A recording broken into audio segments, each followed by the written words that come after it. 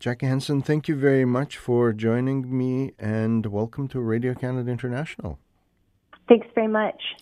Now, on Monday, Canada's Foreign Affairs Minister, Chrystia Freeland, unveiled new guidelines for, Canadian diplomats abroad on how to support human rights defenders worldwide.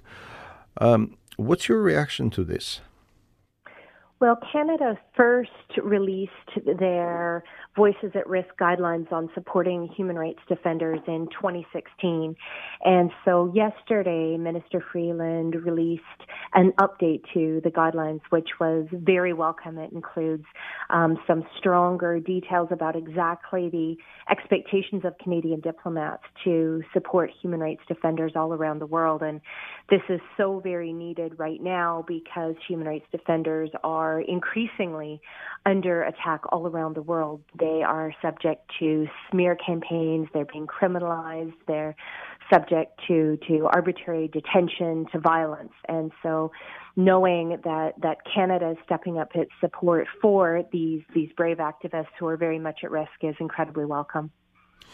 Now, do we have any numbers on kind of the scale of these violations and threats facing human rights defenders? Well, according to the organization Frontline Defenders, 321 human rights defenders in 27 countries were targeted and killed for their work in 2018. Now, that's only activists who were murdered.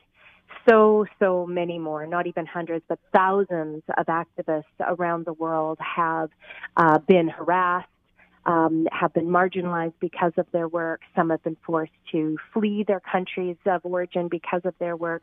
So this is an incredibly dire situation, and what we've seen is as populism is rising around the world, the space for civil society to peacefully advocate for basic human rights protections is getting smaller and smaller. And the activists who continue to do this work to expose human rights violations and promote protection, respect for human rights, they're incredibly and increasingly at risk. I mean, I think a critical point is that not all activists face the same risks. Mm-hmm. We know that women's rights defenders, LGBTI rights defenders, Indigenous rights defenders, because of their multiple and intersecting identities, are often targeted and at risk of human rights violations, both because of who they are and the rights that they're defending. And so we really want to make sure that the Government of Canada recognizes this as they have in the guidelines and are taking specific actions to support those human rights defenders who are very much at the most risk of experiencing harassment and violence. Now, when we speak about, we talk about this human rights defenders, who are they and what are they advocating for? So human rights defenders are anyone who is peacefully advocating for human rights. So this includes journalists, it includes lawyers, it includes labor leaders, it includes grassroots activists. It includes people advocating on a range of human rights issues, from women's rights to LGBTI rights, to people advocating for corporate accountability, people advocating for rights to land and territory, environmental rights.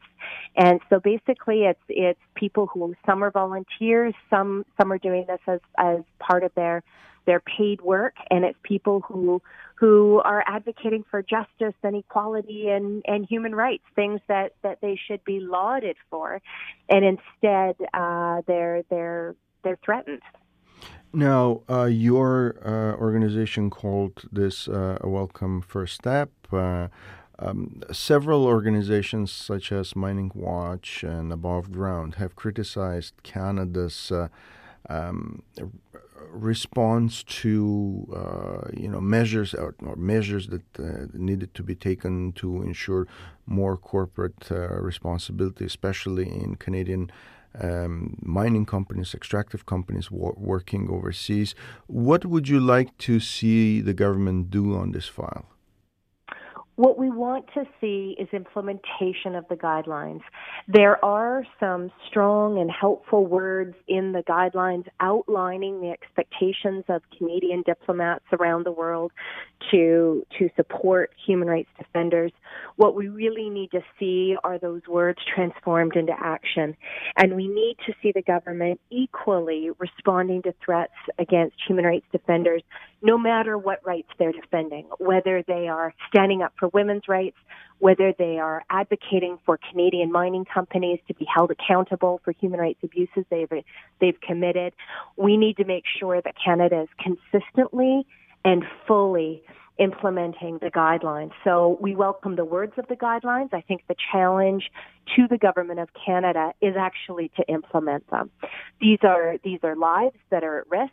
These are human rights that are at risk when people aren't able to defend these critical human rights.